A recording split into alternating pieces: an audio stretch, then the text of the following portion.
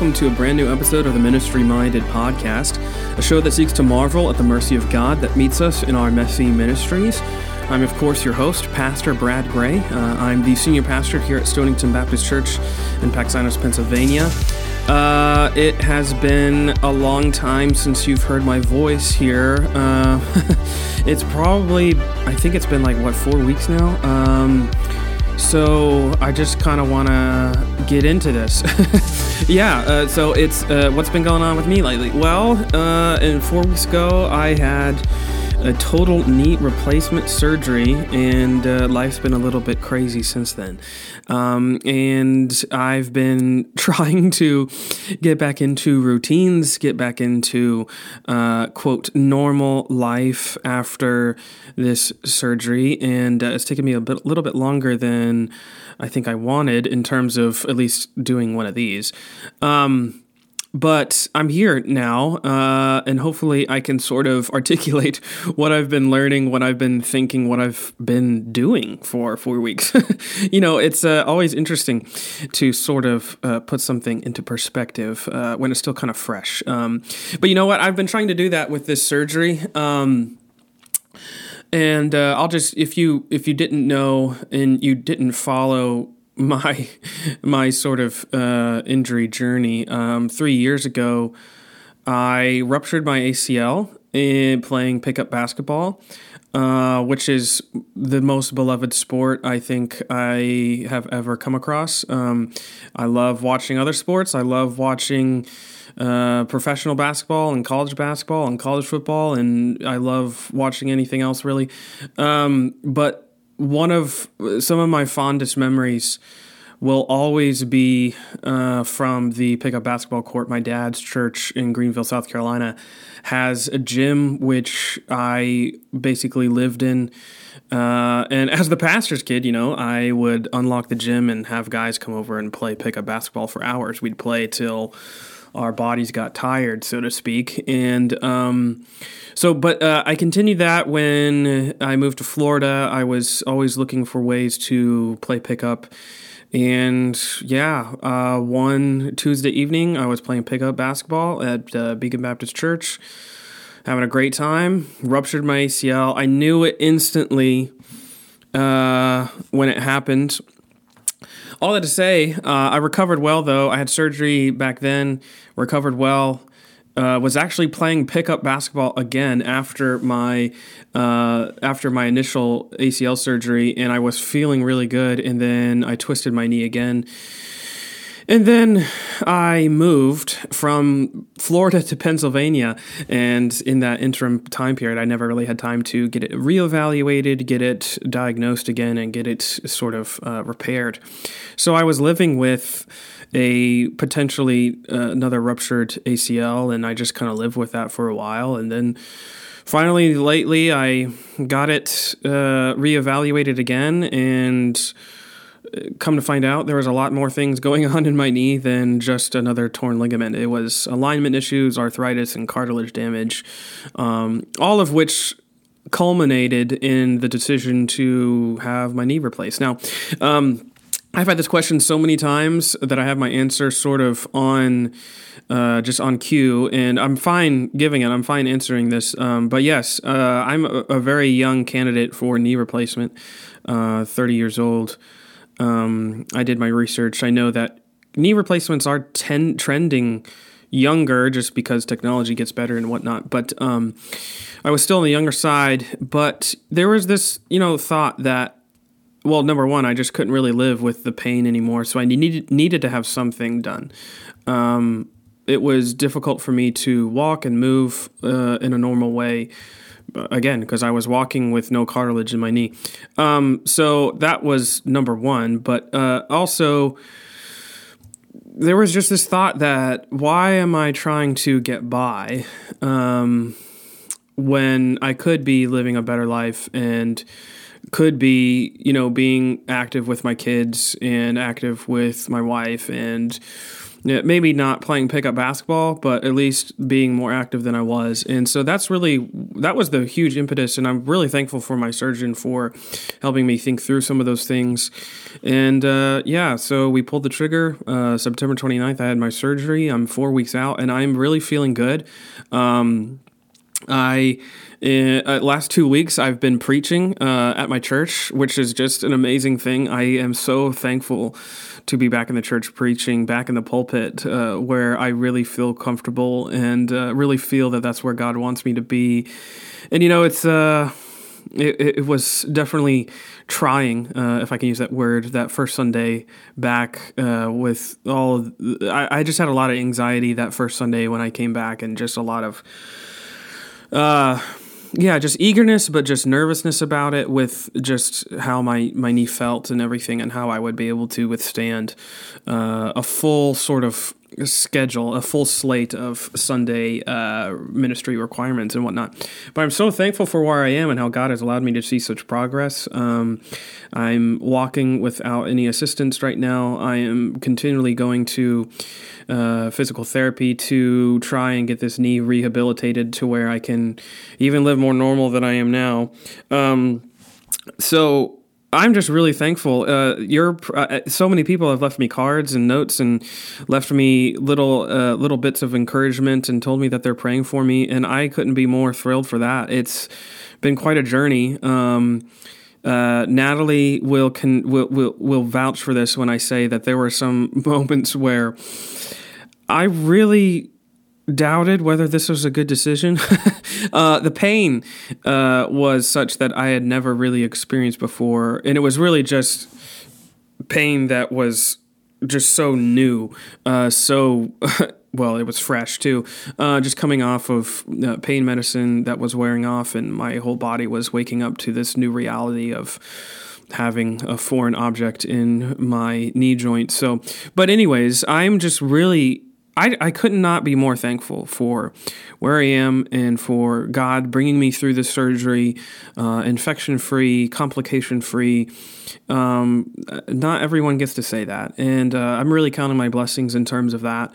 I'm really thankful that this surgery is sort of in my rearview mirror. I can sort of move on and keep going forward. And I'm really excited to see what God has for me in the rest of, the next several years. And because who knows what the Lord has planned for me? Who knows what, God would want to come out of this? I'm not sure yet. And I think that's one thing that I've maybe I could share this with you. Like I've sort of been struggling a little bit with this. Is what am I supposed to be learning through this? We talk about trials so often, we talk about ordeals, hardships, seasons of adversity that come up, and I think there's a sentiment where every single moment of trial in your life has to be doing something to you, to where, okay, so this is going to totally out me as a dad, but I can't help but think of that scene from Frozen 2. So my daughter Lydia is just basically in love with Frozen 2. And actually, it's funny because my son Braxton, he loves Frozen as well. And whenever Frozen, the songs come on, he starts dancing, which is hilarious. But anyways, there's that scene in Frozen 2 where they're walking into the Enchanted Forest. And I'm probably losing some listeners, but just hang with me really quick because I think this is all going to come full circle. But, okay, so they're walking into the they're walking into the Enchanted Forest. And Olaf's character says something to the effect that, he can't wait to see what's going to happen because he knows that enchanted forests have this symbolism of transformation.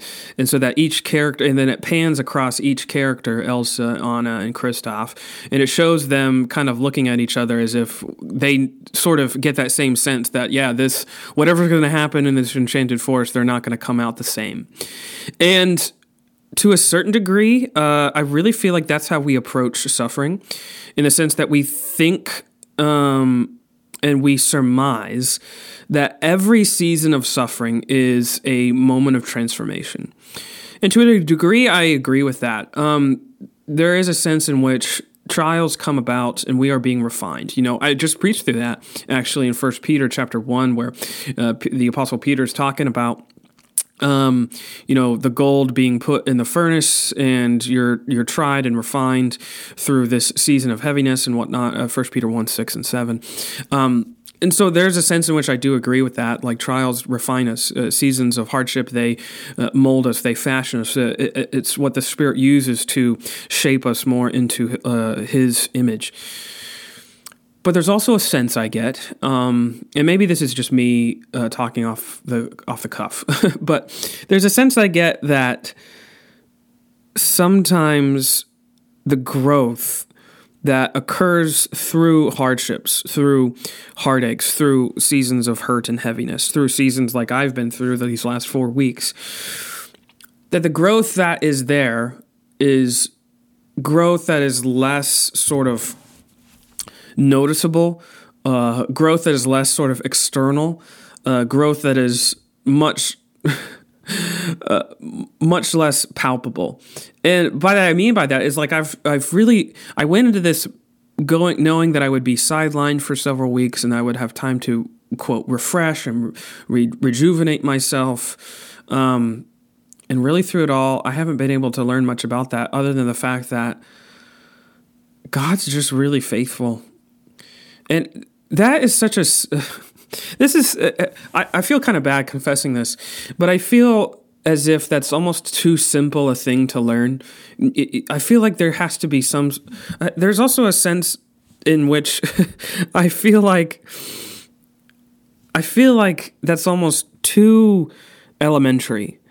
And that I need to be learning something more serious, that I need to be learning something more cathartic about myself or about the scriptures or about the gospel or about all of those and how they affect my life, my ministry, my family, or something like that. And yet I keep coming back to this really simple truth that God is really faithful. He always has been faithful, and He always will be faithful. And there's not a single moment, there's not a single second where His faithfulness is taken away, where His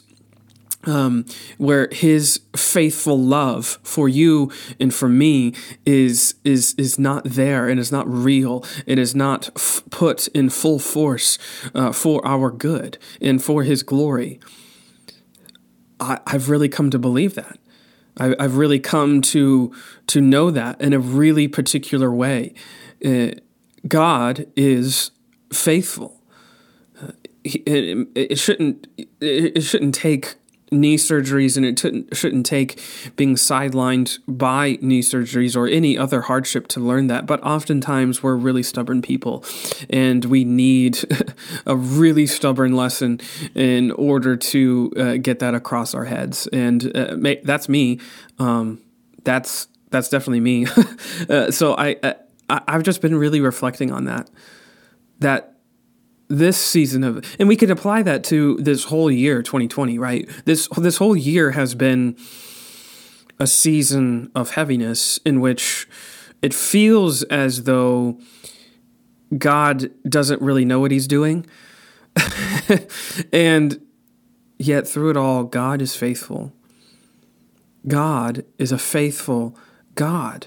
And even when we're faithless, He is faithful. Even when we are doubting, He never gives up on us, and He is never not faithful to us. I'm looking up that verse. It comes from 2 Timothy chapter 2, I believe. 2 Timothy 2:13. If we are faithless, He remains faithful, for He cannot deny Himself. I go back to that verse so often. I go back to that verse all the time. That incredible truth, He remains faithful, even when we're faithless, even when we're struggling, even when we are going through the hurt and the heaviness and the hardship and the heartache, when we are going through the harrowing seasons of life. He is a faithful God. When we are made to sit flat on our butt, or maybe we're made to sit flat on our back because that's how devastated we've been by the current season of life that we are in, guess what? God is still a faithful God. And I've been learning that, I think, throughout this whole year. and it's hard to always articulate exactly what that looks like. It's just something that has been ruminating in my head for these, now 11 months. On Monday it's going to, or Sunday is November 1st. We're into the 11th month of this 2020, in which every single idea or hope or purposed intention that you had likely has been upset in some way or another. You've also likely been made to fear because of one thing or another. There's been so many things that if you already had anxiety, that could have led to way more anxiety than you've perhaps ever been made to deal with or face. And I think about that. I think about the fact that despite all that, the promises of Scripture hold true, and they hold firm, and they will forever. God is a faithful God. And through this season of heaviness, we can cling to that. And guess what? It's not just about us clinging to Him. It's Him clinging to us. Going through a painful season, these last 4 weeks have definitely not been pain-free, definitely not been easy. Recovering from anything, let alone a knee operation, the likes of what I have undergone, always leave you in a certain vulnerable position. And I think what I have just come to realize is that our vulnerabilities are always outmatched by His faithfulness. And no matter how scared we feel, no matter how surprised we are, God is faithful. And He always will be. He always will be. There won't be a time where He takes away His promises, where He takes away His assurances for us and to us. There won't be a time when His faithful love will be snatched away because of our faithlessness. He remains faithful because He is great in faithfulness, as it says in Lamentations 3.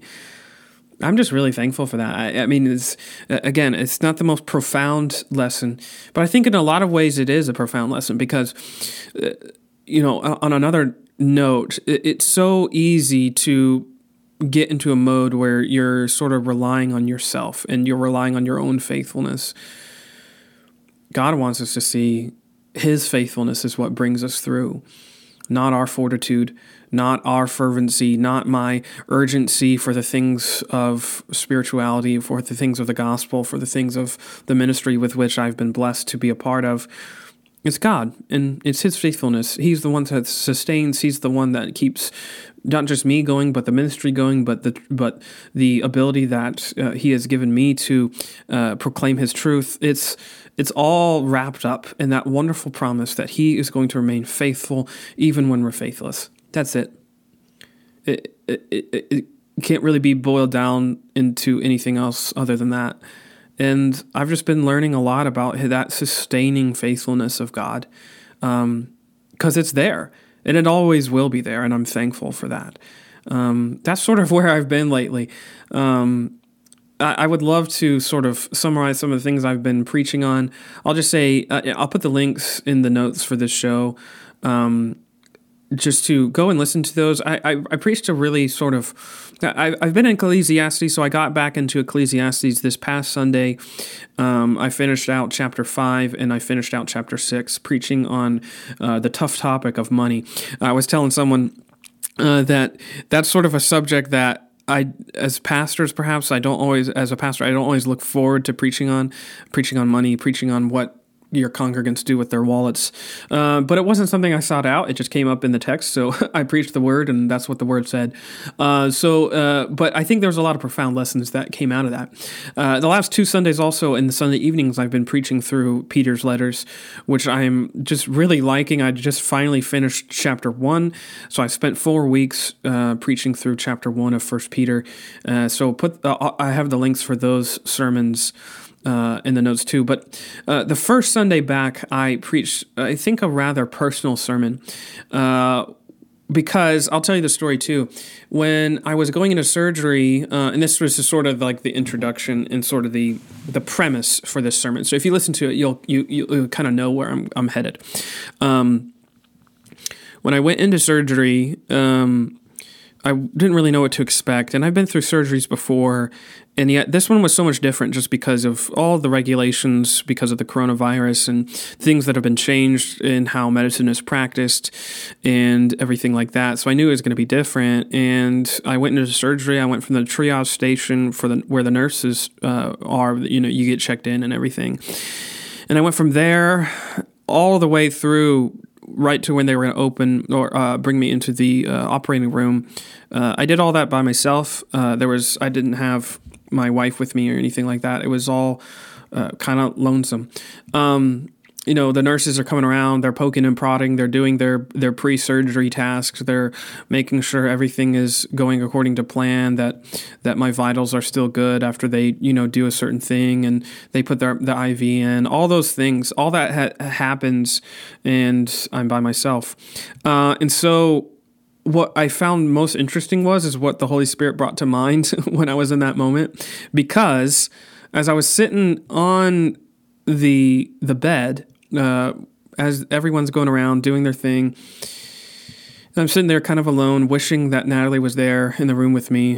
What does God bring to mind? None other than Psalm 23. The Lord is my shepherd. And it was such a moment. I almost started tearing up just because to be truthful, I hadn't really thought of that psalm in a long time. And yet in that moment when I was going through my own little valley of the shadow of death, my own little season of distress and dismay as the anxiety was building as I approached this surgery, the shepherd was there. The shepherd was faithful. And that sermon was one that I knew what I was going to say for a long time. I knew that God really put that on my heart. He really, it was just a sermon that meant a lot to me, because it's a sermon that there was just a lot of personal feeling in that sermon, and I'm really thankful that I was able to preach it. I'm really thankful that I was allowed to preach that word the first Sunday I came back. It was one that I still think about because it meant so much to me that in that moment, the words of Scripture came to me, and it wasn't that I was setting out to think about them. It was that the Holy Spirit brought them to mind, and His comforting presence is really what brought me through those initial moments as I was approaching surgery, and I was gearing up to going into that operating room, and I not really knowing what to expect, and yet there's the shepherd. He's there. And right where he always will be. And I'm so incredibly thankful for that. So go listen to those sermons. I hope you will be encouraged by what I've been going through lately. Before we keep going, though, I want to give a quick word to this podcast's sponsor. Do you like coffee? I know that you do, and that's why I want to tell you about Fresh Roasted Coffee. Fresh Roasted is a locally owned and operated coffee house right here in central Pennsylvania that is committed to providing the highest quality coffee on earth. They do so by sourcing only the freshest coffee beans and by using the most eco-friendly roasting technology in the world. Fresh Roasted's USDA-certified organic coffee beans ensure that your coffee is consistently regulated at each stage of the production process and completely free of GMOs and harmful synthetic substances. Fresh Roasted Coffee roasts their beans per order with immediate packaging and shipping directly to your door, meaning that you get to experience fresh coffee at its peak drinkability. That's what I like. I was introduced to Fresh Roasted Coffee soon after moving to central Pennsylvania, and I'm so happy I was because I think it's literally the best coffee out there. Their Blackbeard's Revenge blend is out of this world good. Whether you use a regular drip coffee maker or a pour over or a French press, however you get your coffee fix, make it fresh roasted. Go to the link in the notes for this show and use the offer code GRACE10 at checkout. That's offer code GRACE10 at checkout to get a discount on your next order.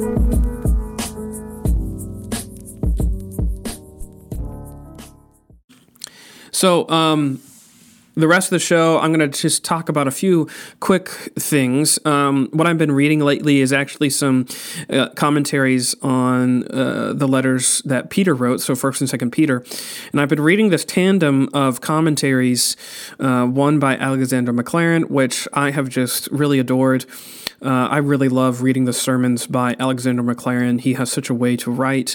And I've also been balancing that by reading Martin Luther's commentaries on Peter, which, and by I say balancing, there's this sense in which Maclaren sometimes delves into this, how to phrase this, like prototypical Baptist-y sort of way to understand a text.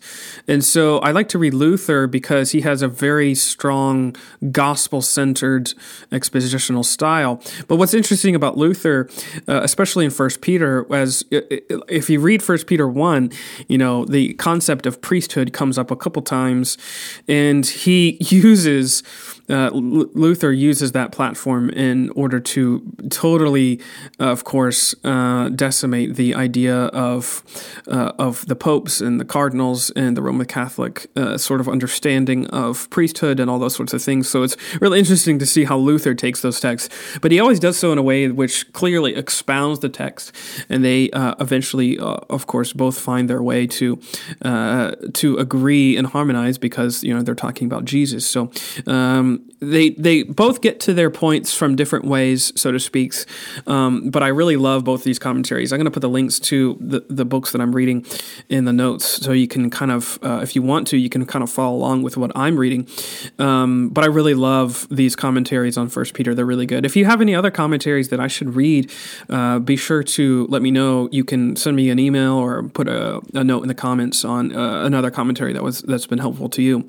But on that note, what's been helpful to me, I just got done with, or recently just finished a class for seminary, which was surveying the Old Testament. I went through Genesis all the way through Nehemiah, so really the first half, and I just started my second seminary class for this semester, which is actually going through the rest of the Old Testament, which is the wisdom books and the prophets. But what I have found most helpful is, as I've surveyed this class, or as I've been through this class and surveyed the Old Testament, or at least the first half of it, there was a strong sense that the covenants of God are sort of the preeminent thing that sort of binds together the Old Testament books.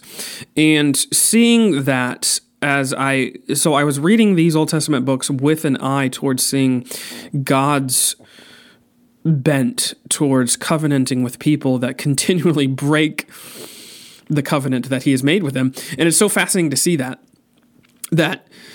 through almost every circumstance, when God's people break the covenant, what is God's heart? His heart is to actually re-covenant with those people. There are times, yes, when you go through because we have this colloquial idea of God in the Old Testament especially, that he's this grumpy old man that is really frustrated and angry and who wants to just see his people suffer. And that's not really the case when you read the Old Testament. The Old Testament God is a God full of grace and truth, and he puts that into practice when, yes, he's full of truth when he rightly judges and punishes his people for things that they do. But what is so fascinating to me is that he continually covenants with people who break that covenant. He's continually making a way for his people to be redeemed, and that's really the heart of God. The Old Testament, if you have this eye towards it, it reveals God's heart, which is a heart of compassion and patience and faithful love. That's really been helpful. I'll link to an article that I wrote towards that, an essay that I wrote for seminary, which kind of goes along with that you can kind of hopefully be encouraged by, because I just really have been fascinated by it. It's been super helpful to see that this God of the Old Testament is the same God of the New Testament. It's not as if, when Jesus incarnated, that suddenly God had become gracious. He's been gracious ever since the fall. And he has been revealing more of his grace ever since then, perhaps. And I'm just really thankful that I was able to learn that. It was a great class. I really enjoyed it.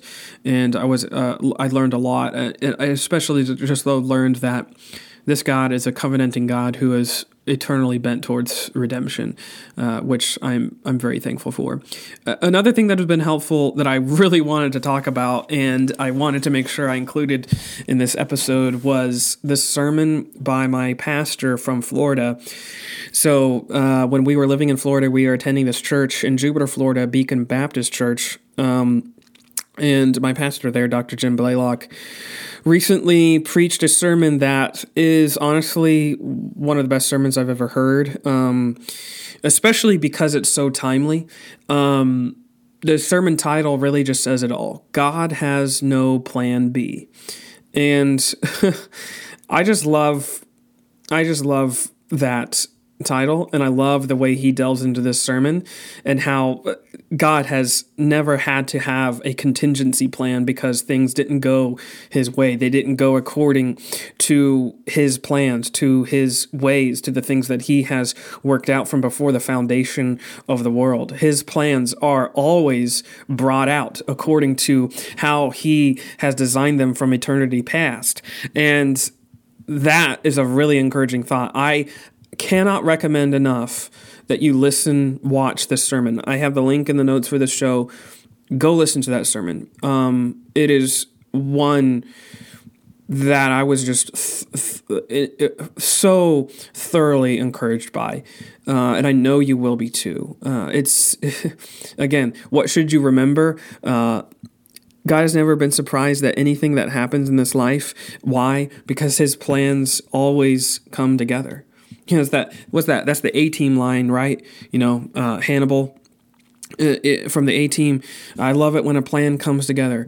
God's plans always come together. He's not surprised, or he hasn't had plans that have been upset or frustrated by anything that has happened in 2020. That's hard to believe, I think, sometimes. It doesn't always seem that that's the case, but that's the case.